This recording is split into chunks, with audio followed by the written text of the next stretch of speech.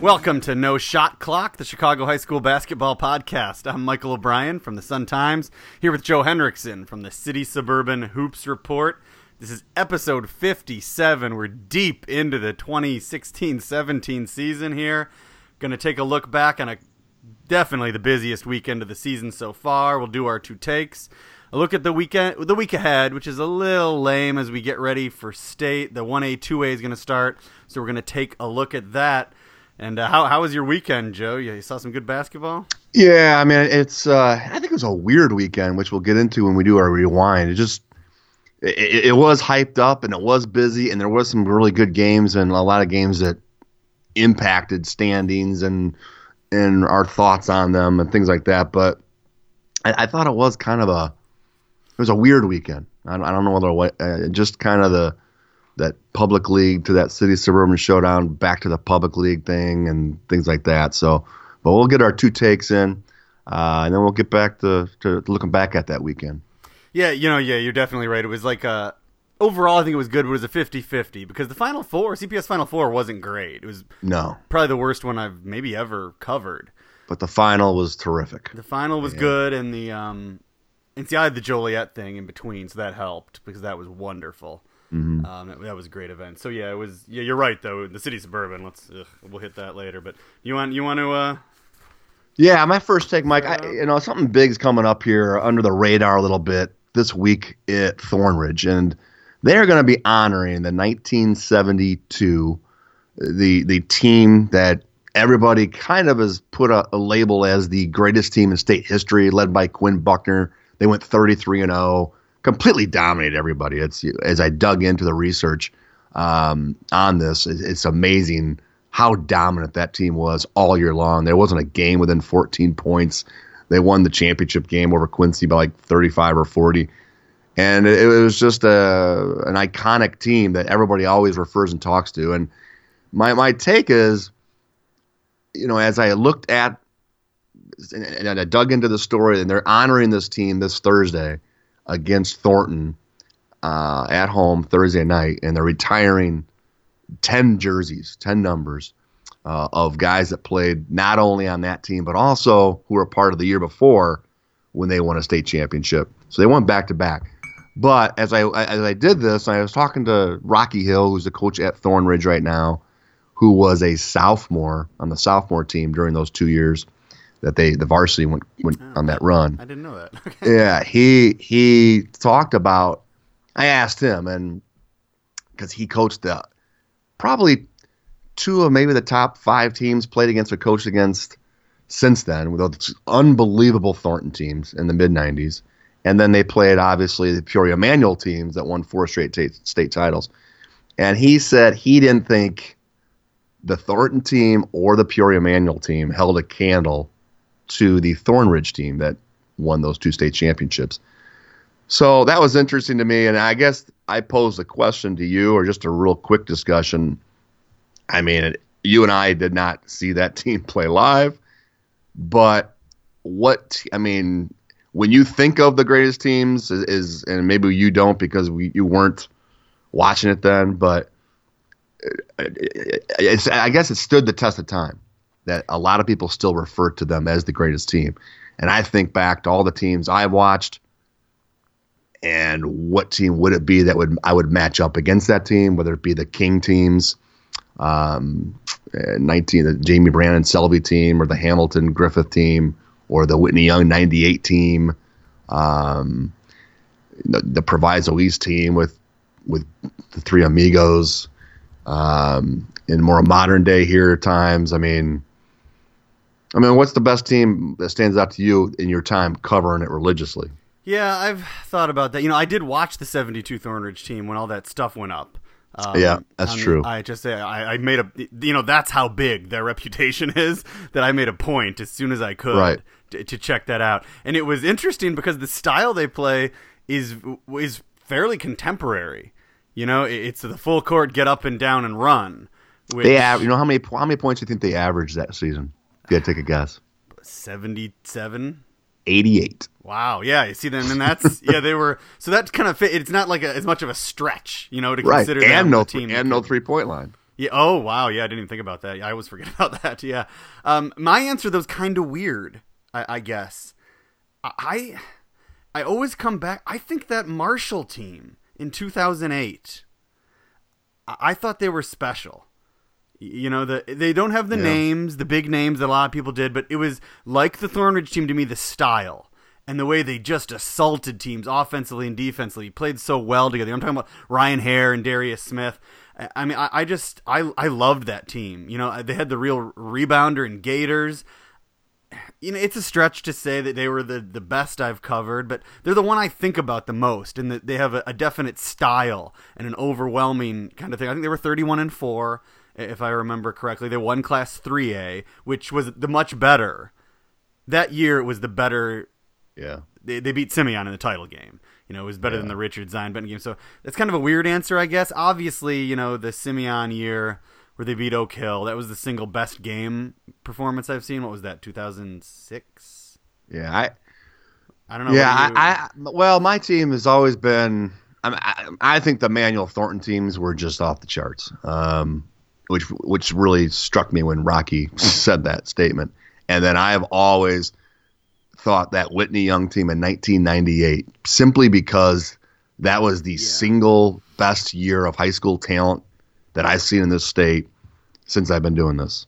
And for them to roll the way they did, that was the Quentin Richardson, Dennis Gates, Cordell Henry team, and they were dominant. And the teams that year, I mean, Fenwick had Corey McGetty and those guys, and Maine West had Kevin Fry and Lucas Johnson, and Galesburg had Joey Rain. I mean, it was just a unbelievable Elite Eight, and it's just a team that I haven't had a team that's measured up since then, in my mind. But I think I could totally agree with that. I saw that state tournament. That was the year I saw the City Suburban too. They played Manual. Yeah. Correct. Yes. Yeah. So yeah, I mean, that young team, they were fantastic. Yeah. It was just and.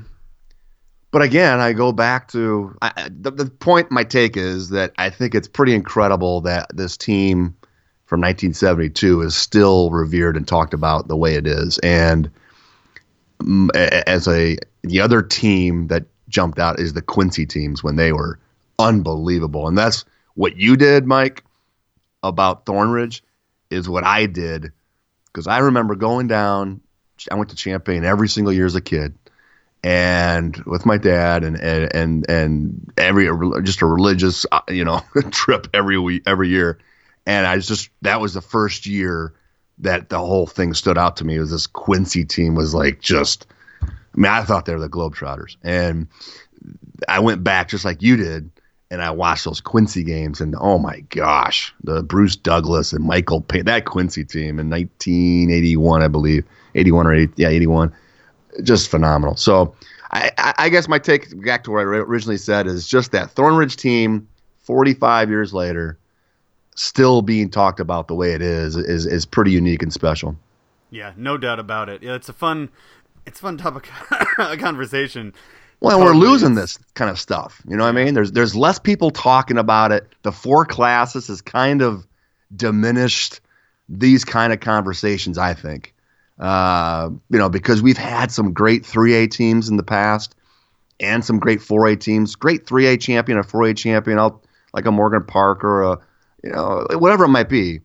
And yet we don't get to see it play out because, they play each other during the season. You can maybe in the city final or something like that. Yeah, but last year's a perfect example. That Althoff team and that Curie team. Yeah, I mean, we don't know who's the best team in Illinois, because they didn't play each other. Yeah, I mean, everybody was pretty sure the year before it was Stevenson, that kind of stuff. But yeah, last year was an excellent example of what you're talking about. I mean, that would have been just a fantastic finish. And one of those teams their stature would have been elevated historically with that win. Right.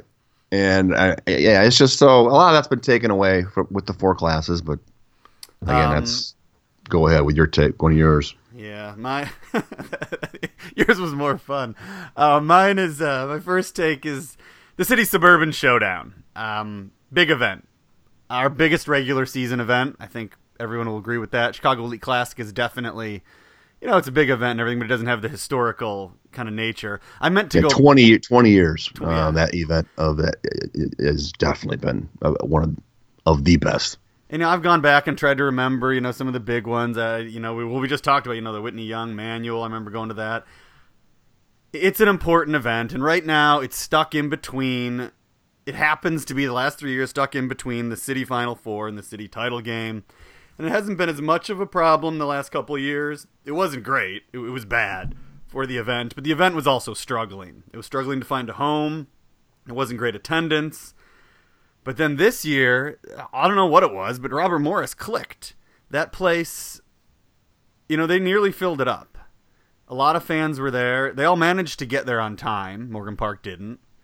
And I think a lot of people know that a lot of people think I make excuses for the public league schools. And I mean, since I'm close to it, I do see a lot of their struggles and troubles, and I try to explain them. I have nothing to explain about why Morgan Park was late. Yeah, it can be very difficult to get anywhere in Chicago at 5 o'clock. I live here. It's taken me 2 hours to get the 6 miles down Western to St. Rita before. It's very obvious why teams are late sometimes. They have to wait for buses that dropped off the grammar school kids. So it's 2 rounds of traffic, blah, blah, blah. There wasn't any traffic to Robert Morris on Saturday. Nick Irvin didn't even try to say there was. He said the bus driver got lost. The 3,000 or 4,000 or 5,000 fans that were at Robert Morris all made it there on time, and I'm guessing most of them didn't live in Arlington Heights. So, I mean, there's not much of an excuse for that. So that just sets off, that doesn't start things off well, let's say. Then, Morgan Park doesn't play their starters in the second half. Nick Irvin's always, the whole place can hear him talking about, just give me 2 more minutes to this and that, and saying things about they shouldn't have come and they shouldn't have bothered. There's a lot of stuff with the refs. So it was a bad look for Morgan Park. It gave the fans who'd paid a lot of money to be there and were excited about it a bad feeling about the event they'd decided to attend. It just wasn't good.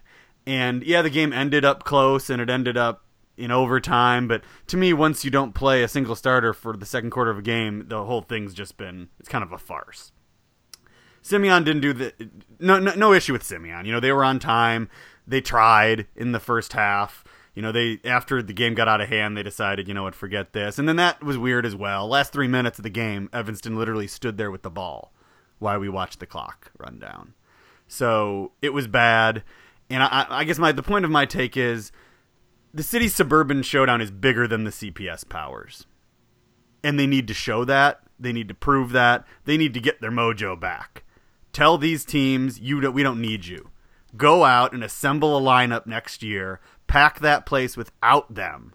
Make the CPS teams want to get back in that event. Make them appreciate it. That is the way forward for the City Suburban Showdown. Not kowtowing and moving things. Who knows when the CPS Final Four is going to be next year? We don't know if there's going to be one.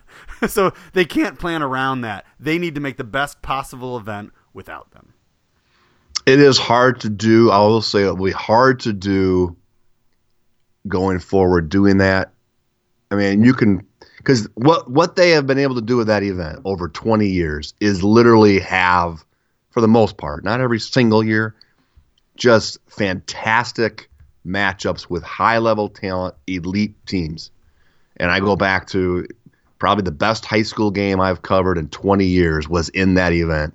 And the most hyped game, in fact, I billed it as the game of the decade when Young and Quentin Richardson played Corey Maggette and Fenwick. It was just unbelievable. That was up at Northwestern. And I think that's hurt them as well. That whole ridiculous rule of you cannot play on a college campus an event like that if you're a outsider. It's a rule that took place, and they had it at Northwestern was kind of their home. Built in there. I went to UIC, I think, for a year or two, but it is hard when you're so used to putting together, Mike, that elite level talent, and then you're excluding, especially right now, the best teams because they are the best teams. Yeah, well, but the crowd was 80 to 90% Evanston and Stevenson people.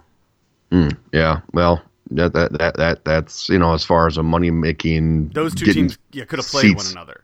Yeah. my second take is, and I don't know if the IHSA listens to our podcast ever. I'm guessing no. But Matt Troha wrote a story about us, Joe, so he's at least listened once or twice.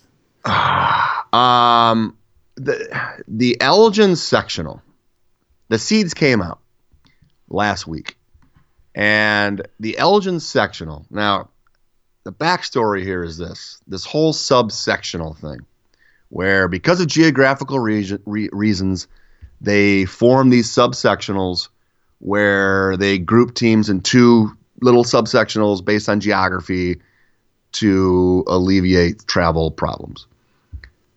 Every single school in this sectional had put a petition to the IHSA with all the principals signed on. Every team in the sectional, please allow us not to have to play in a subsectional this year. All right. So my first question is, why wouldn't the IHSA take that into consideration when all of your member schools in a sectional are asking you in a very formal way, a letter signed by all the principals, to not have a subsectional in our sectional? That's the first part.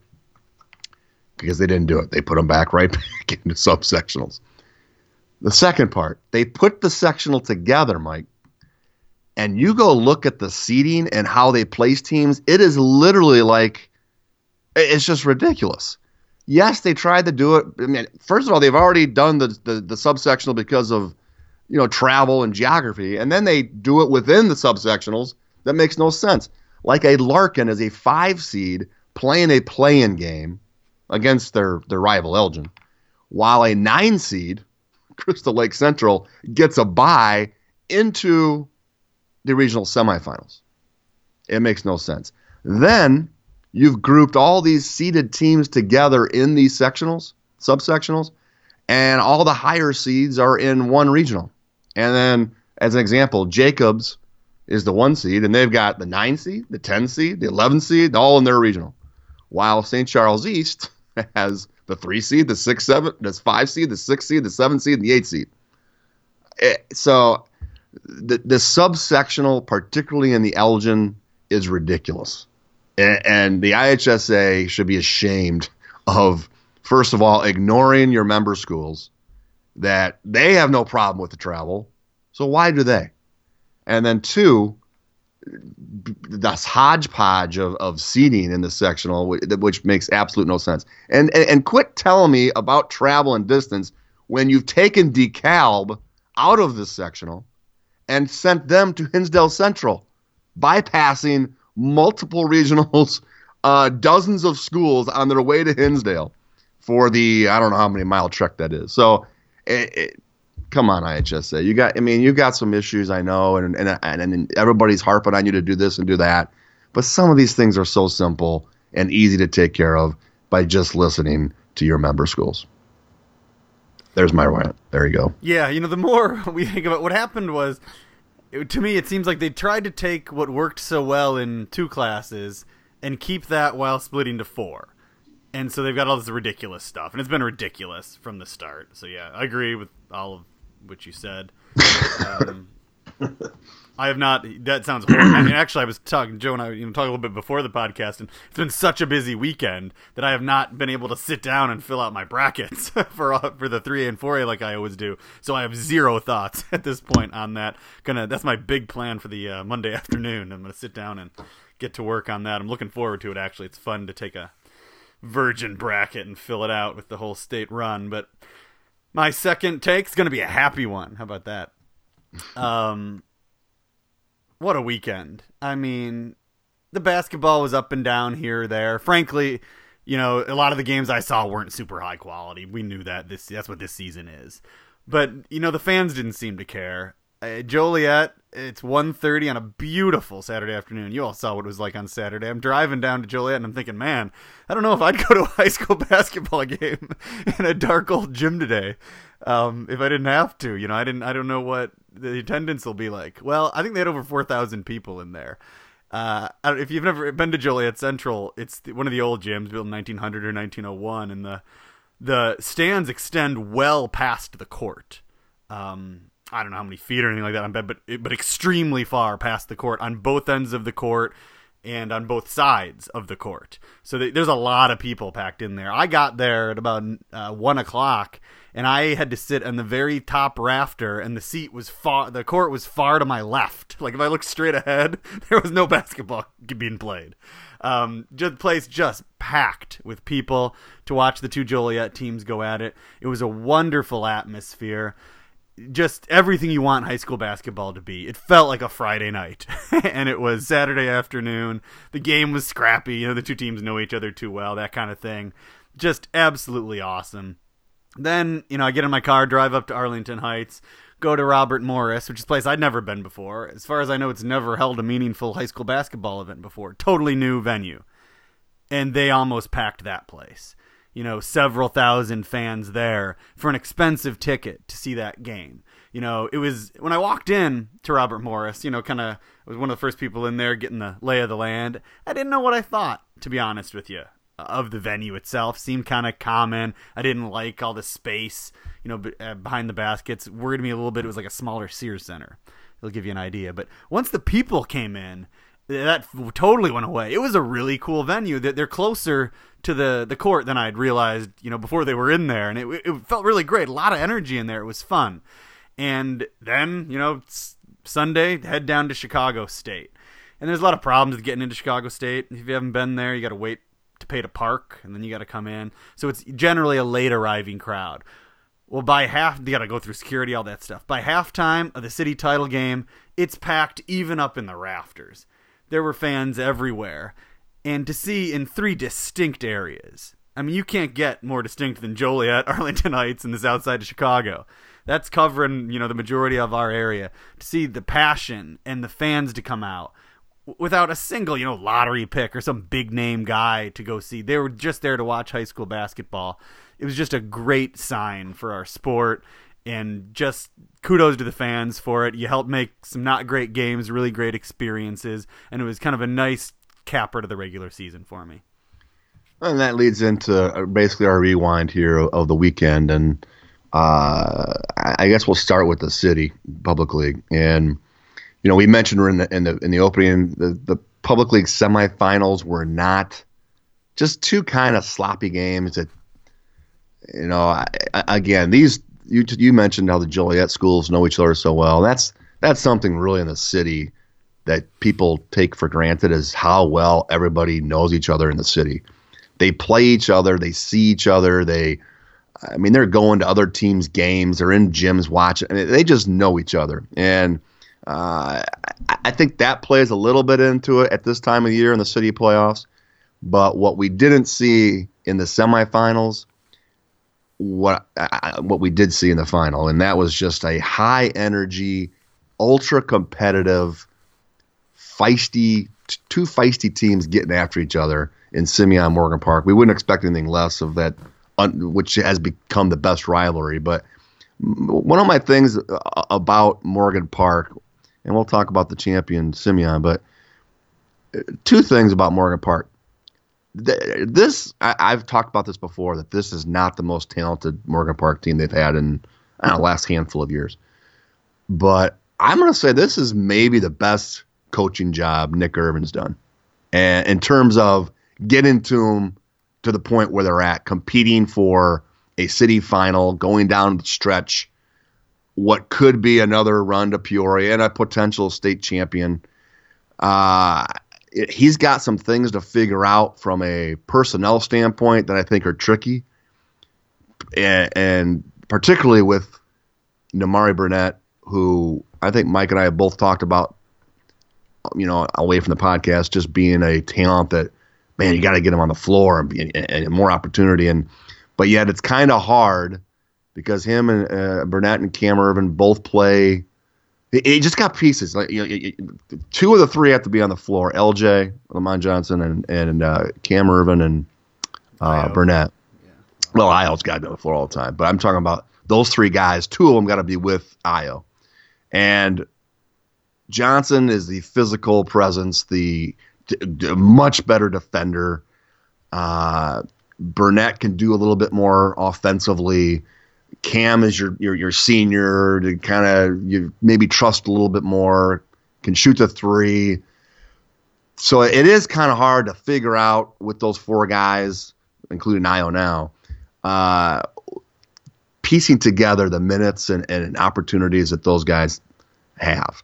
But I just think this is not the most talented Morgan Park team we've seen, yet they are competing and playing at a high level against the city's best. And I just think Nick Irvin's done a really good job in getting this team to this point at this time of the year. Yeah, I mean, most of these teams aren't as talented as they have been in the past, but I think you're totally right, because of the Final Four teams, Curie, Young, Simeon, Morgan Park, I think we'd agree Morgan Park is clearly the least talented.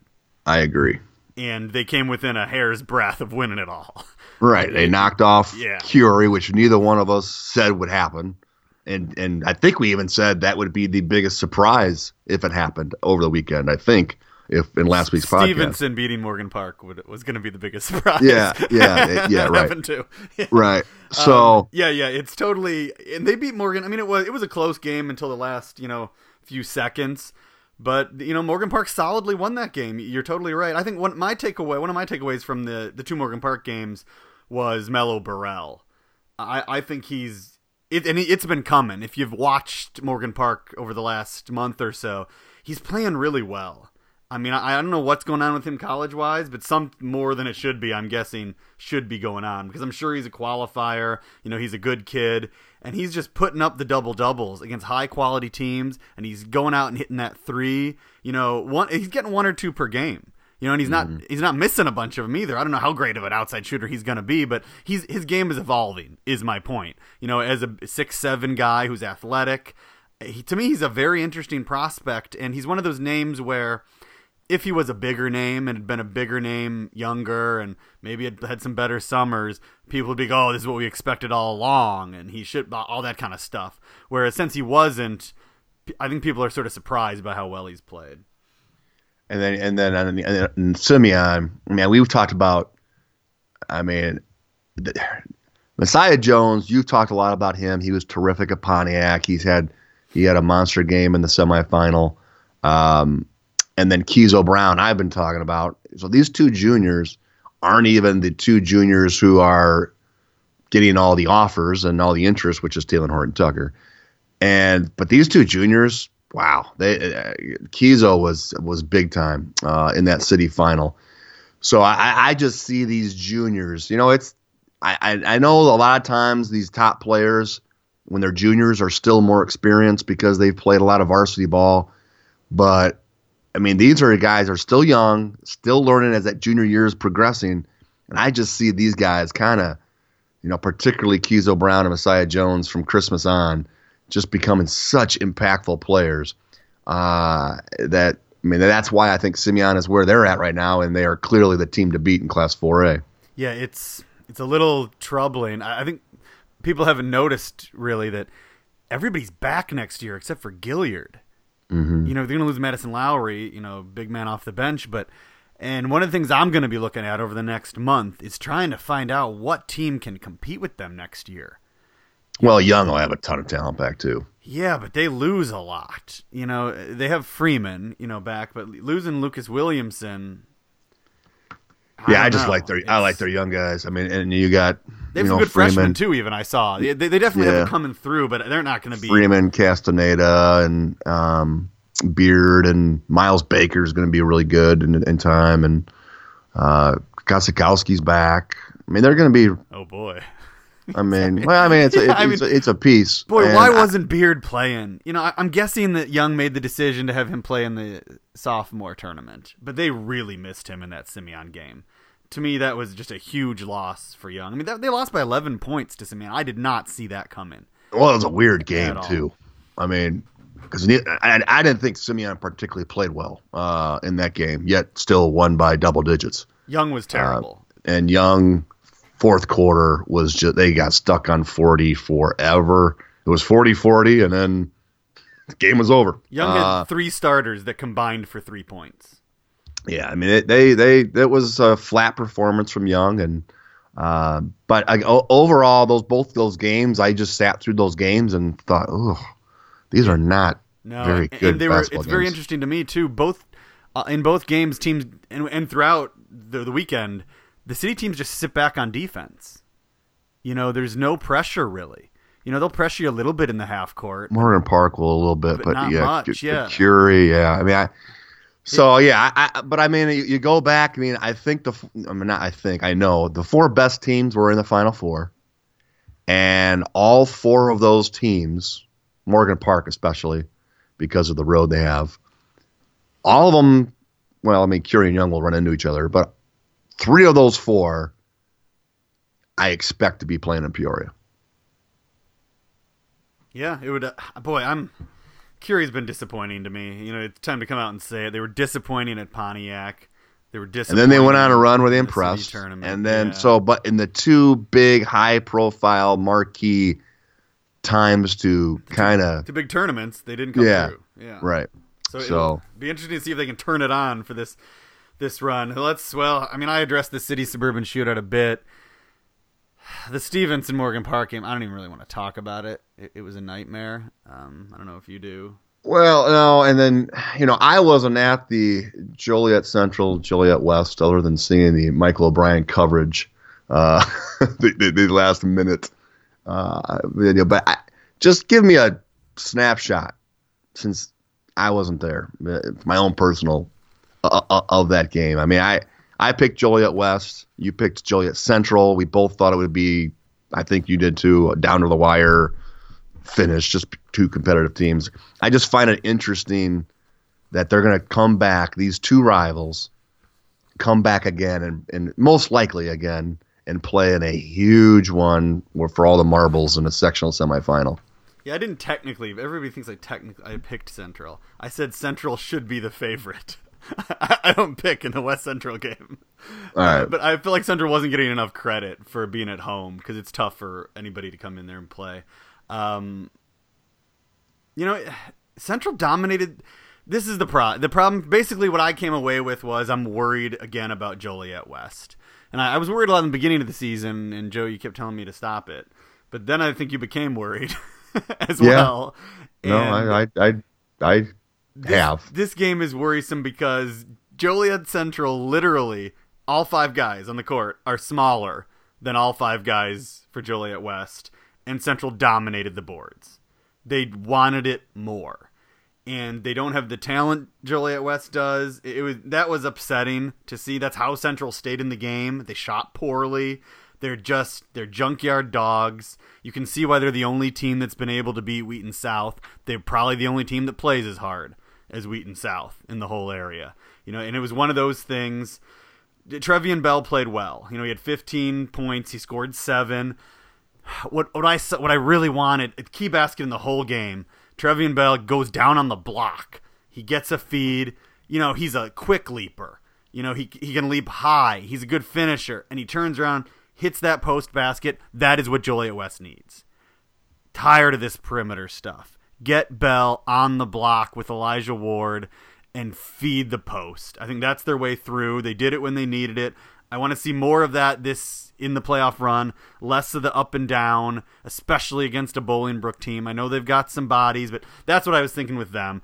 With Joliet Central, they can definitely beat West, in that game in the playoffs. There's no doubt about it. And that's going to go either way. It's going to be at a neutral site. It's going to be tough. JoJo McNair played really well. Jose Grubbs. If Central had won that game, I think it would have had a good, decent all-area case. He had 13 points, 14 rebounds, does a bit of everything. He'll be a nice get for some college.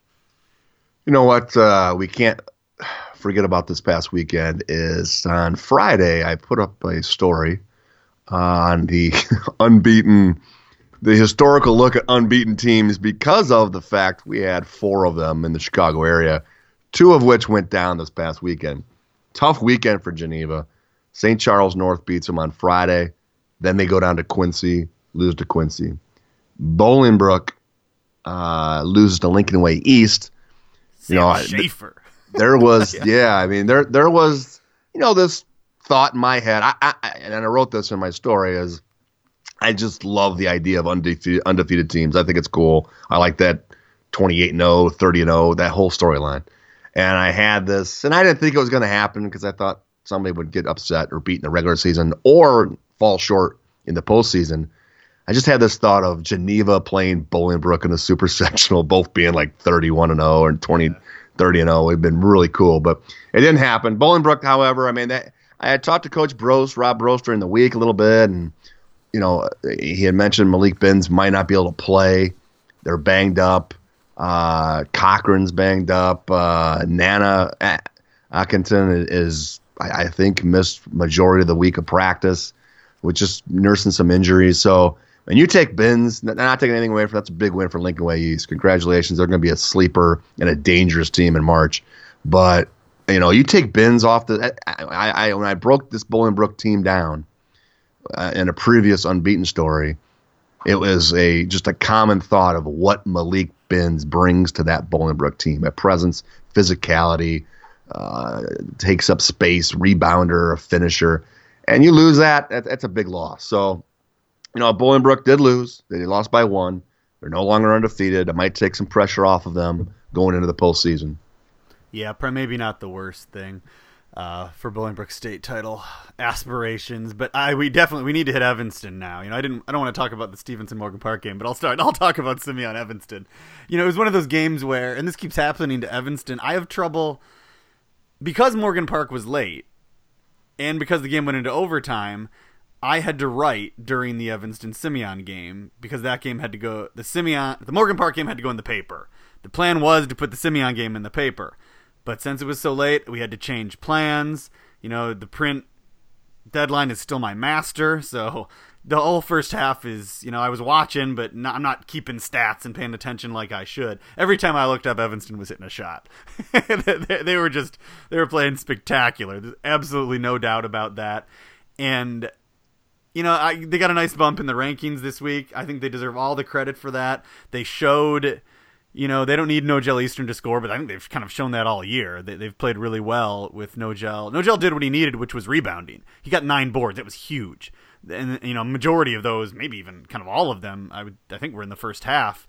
They needed the rebounding effort, and so that's what he focused on. That's what he got done. He had the big missed dunk, which sadly is going to be one of the bigger memories for most people from that event because he made an amazing move.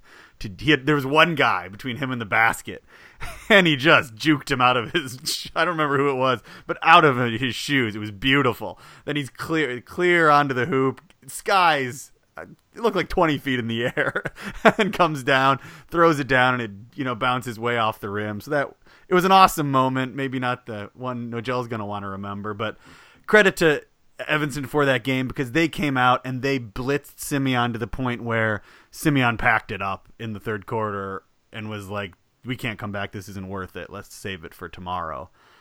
So I think it was important for Evanston to get that win that we've talked about that they needed for the last 2 years. And I don't think we should take away from it just because of the city title was the next day. No, you can't. But they did. They obviously played well and did what they needed to do. We don't know where Simeon's focus was from the moment that game tipped off, and we don't know. I'm assuming that it wasn't their biggest priority in that weekend, but again, taking nothing away from Evanston. It wasn't, but it wasn't last year either, and they still beat Evanston bad. Yeah. So and this was I clearly see a different. We've had this debate a little bit. I clearly see a different Evanston team than last year, and they're starting to show that. I just continue to believe, Mike, that the schedule has been underestimated. I'm writing about a little bit this week. Just this as I researched these out-of-state teams that they've played 7 of them, and they're all, at least 6 of them, are all having fantastic seasons, state ranked, and they've beaten a few of them. They play the number 8 team in the country to a 2-point loss. So, they've played this schedule that I don't think any of us can, unless you are a basketball nerd like me, who goes and researches it, it didn't really take into consideration. Their league is down this year. There's no doubt about that, the Central Suburban League South. But, they've beaten Conant and Prospect and now Simeon, and they played this out-of-state schedule. So they've kind of set themselves up to be the clear favorite in their sectional and then to set up, again, we're shooting way down the road here, but to set up a huge super sectional, which we would anticipate it being Evanston playing in Chicago at Chicago State against either Curie or Young. I just think it's kind of been pieced together how they thought it would. I guarantee when the season started, I can guarantee it because I talked to Mike Ellis about this. I'm not sure Mike Ellis thought they would have the record they would have right now with the schedule he had put together. And for the rankings, folks, and the reason why, and this is why Evanston isn't higher, even counting those wins Joe talked about, if you give them the 4 wins and you count them as area ranked teams, they still just have 8 over ranked teams anywhere. And that's why they're not higher. And as Joe said, the conference down really hurts them. Simeon has 11, and that's significantly more. And that's why, they stay. Whitney Young has 10. And I'm not counting any of their out-of-state wins. They could have 12, if you do that. So even counting those out-of-state wins, they still don't have the mass of good wins. And that's an issue for me in the rankings. Joe's point that it's helping improve them is 100% correct. We're seeing that. They beat Simeon. They couldn't do that last year, even with the distracted Simeon both times. So that's great.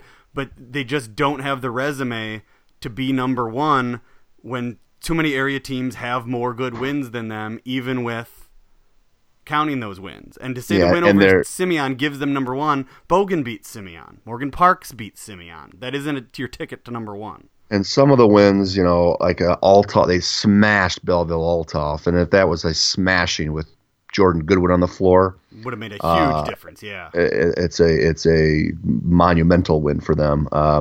So anyway, I just want to real quick, Mike, talk about 2 other teams that real quick. Downers Grove South has kind of been a forgotten team.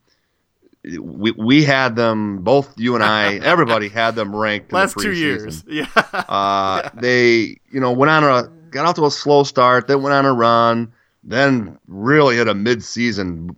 They lost 4 or 5 out of 6 games, and now, starting with this win over Kenwood, they have put together a nice little run, and then they followed it up with beating a Willowbrook team this past weekend, 58-48 over Willowbrook. That was, 20, I don't know what they were, 23-2, 24-2. So this just kind of makes Downers South all of a sudden now this team that was ranked in the preseason that has a pair of Division I caliber players that has won now 7 out of 8 games, is a number 8 seed in the sectional. And so that's just one team that I just kind of want to make note of. And the other one is Bloom.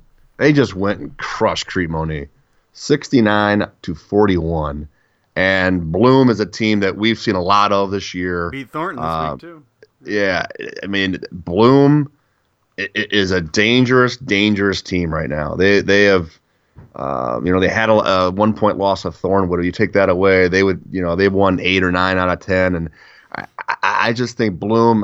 What seed are they in that sectional? I don't know. I haven't done my.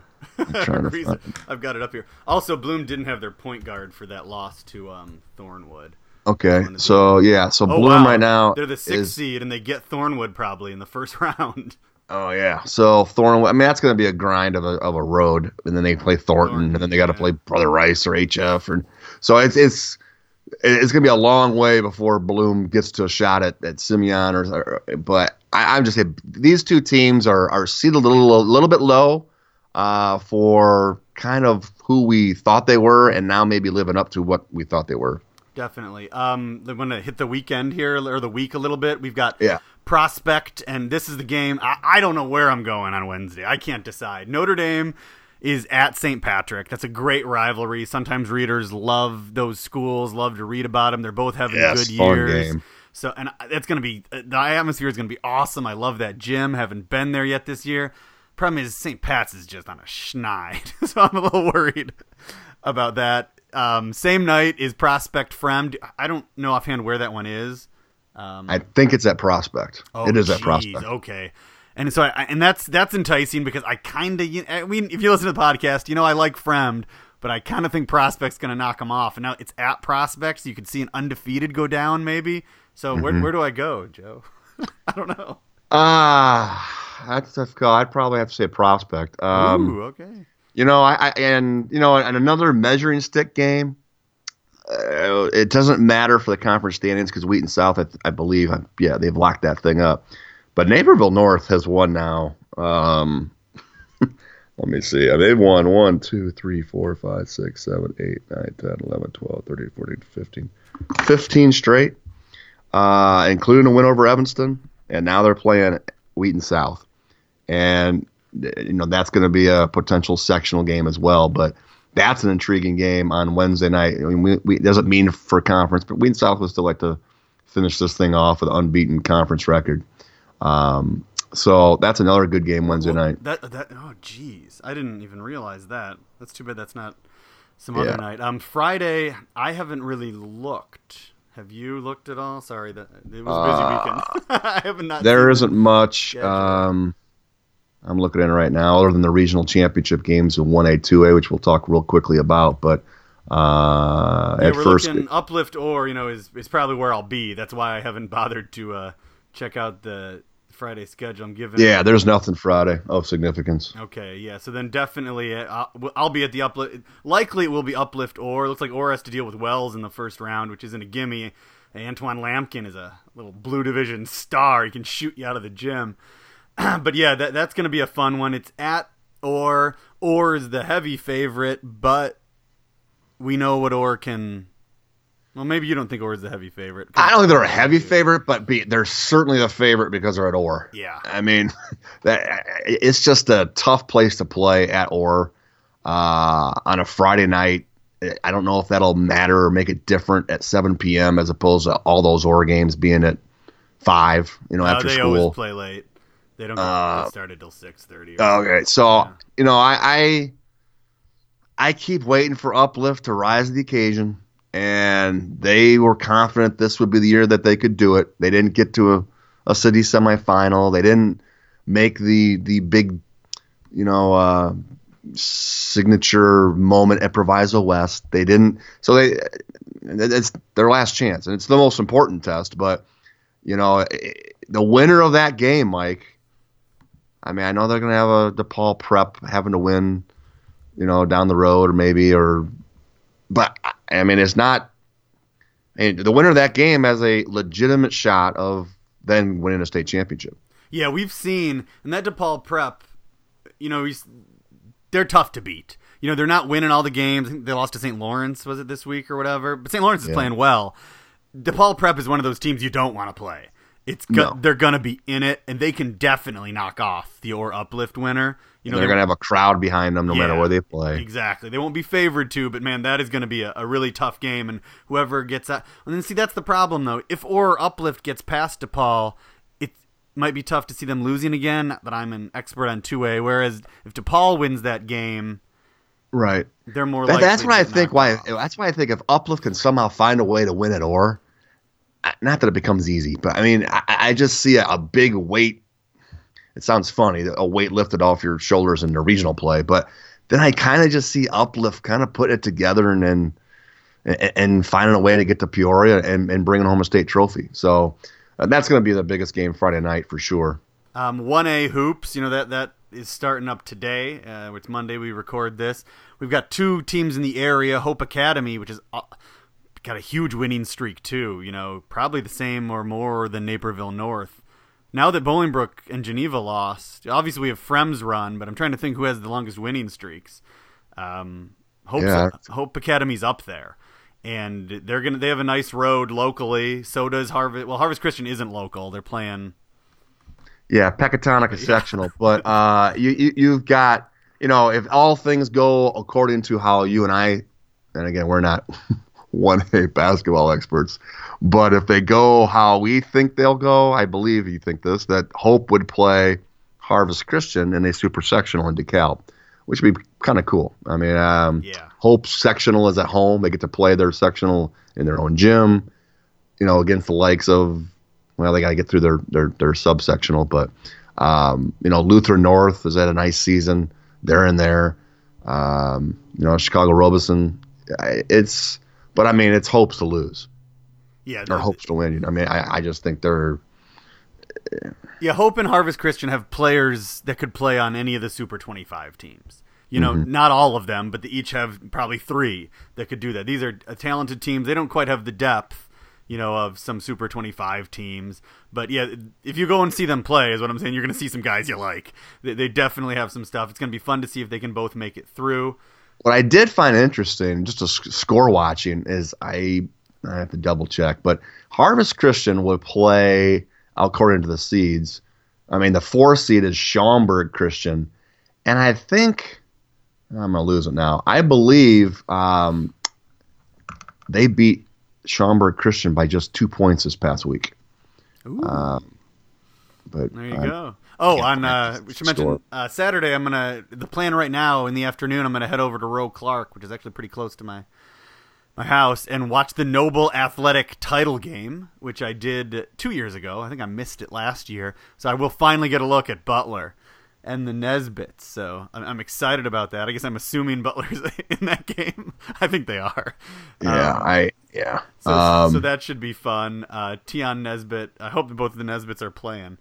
I'm looking forward to that. But that's, I think, it for the weekend. Yeah, that's HF Stag is on Thursday. Not a bad game. Then next week we'll get into the big episode of previewing all those regionals and a little bit maybe our state tournament final picks. Yeah, I think we'll make our picks, and then we're gonna take it a little slower than we have in previous years. Kind of focus on regionals, then focus on sectionals, blah blah blah. Kind of do it that way instead of just talking weird bracket stuff for 40 minutes at everybody. But that'll do it for this week. Thanks a lot for listening, everybody.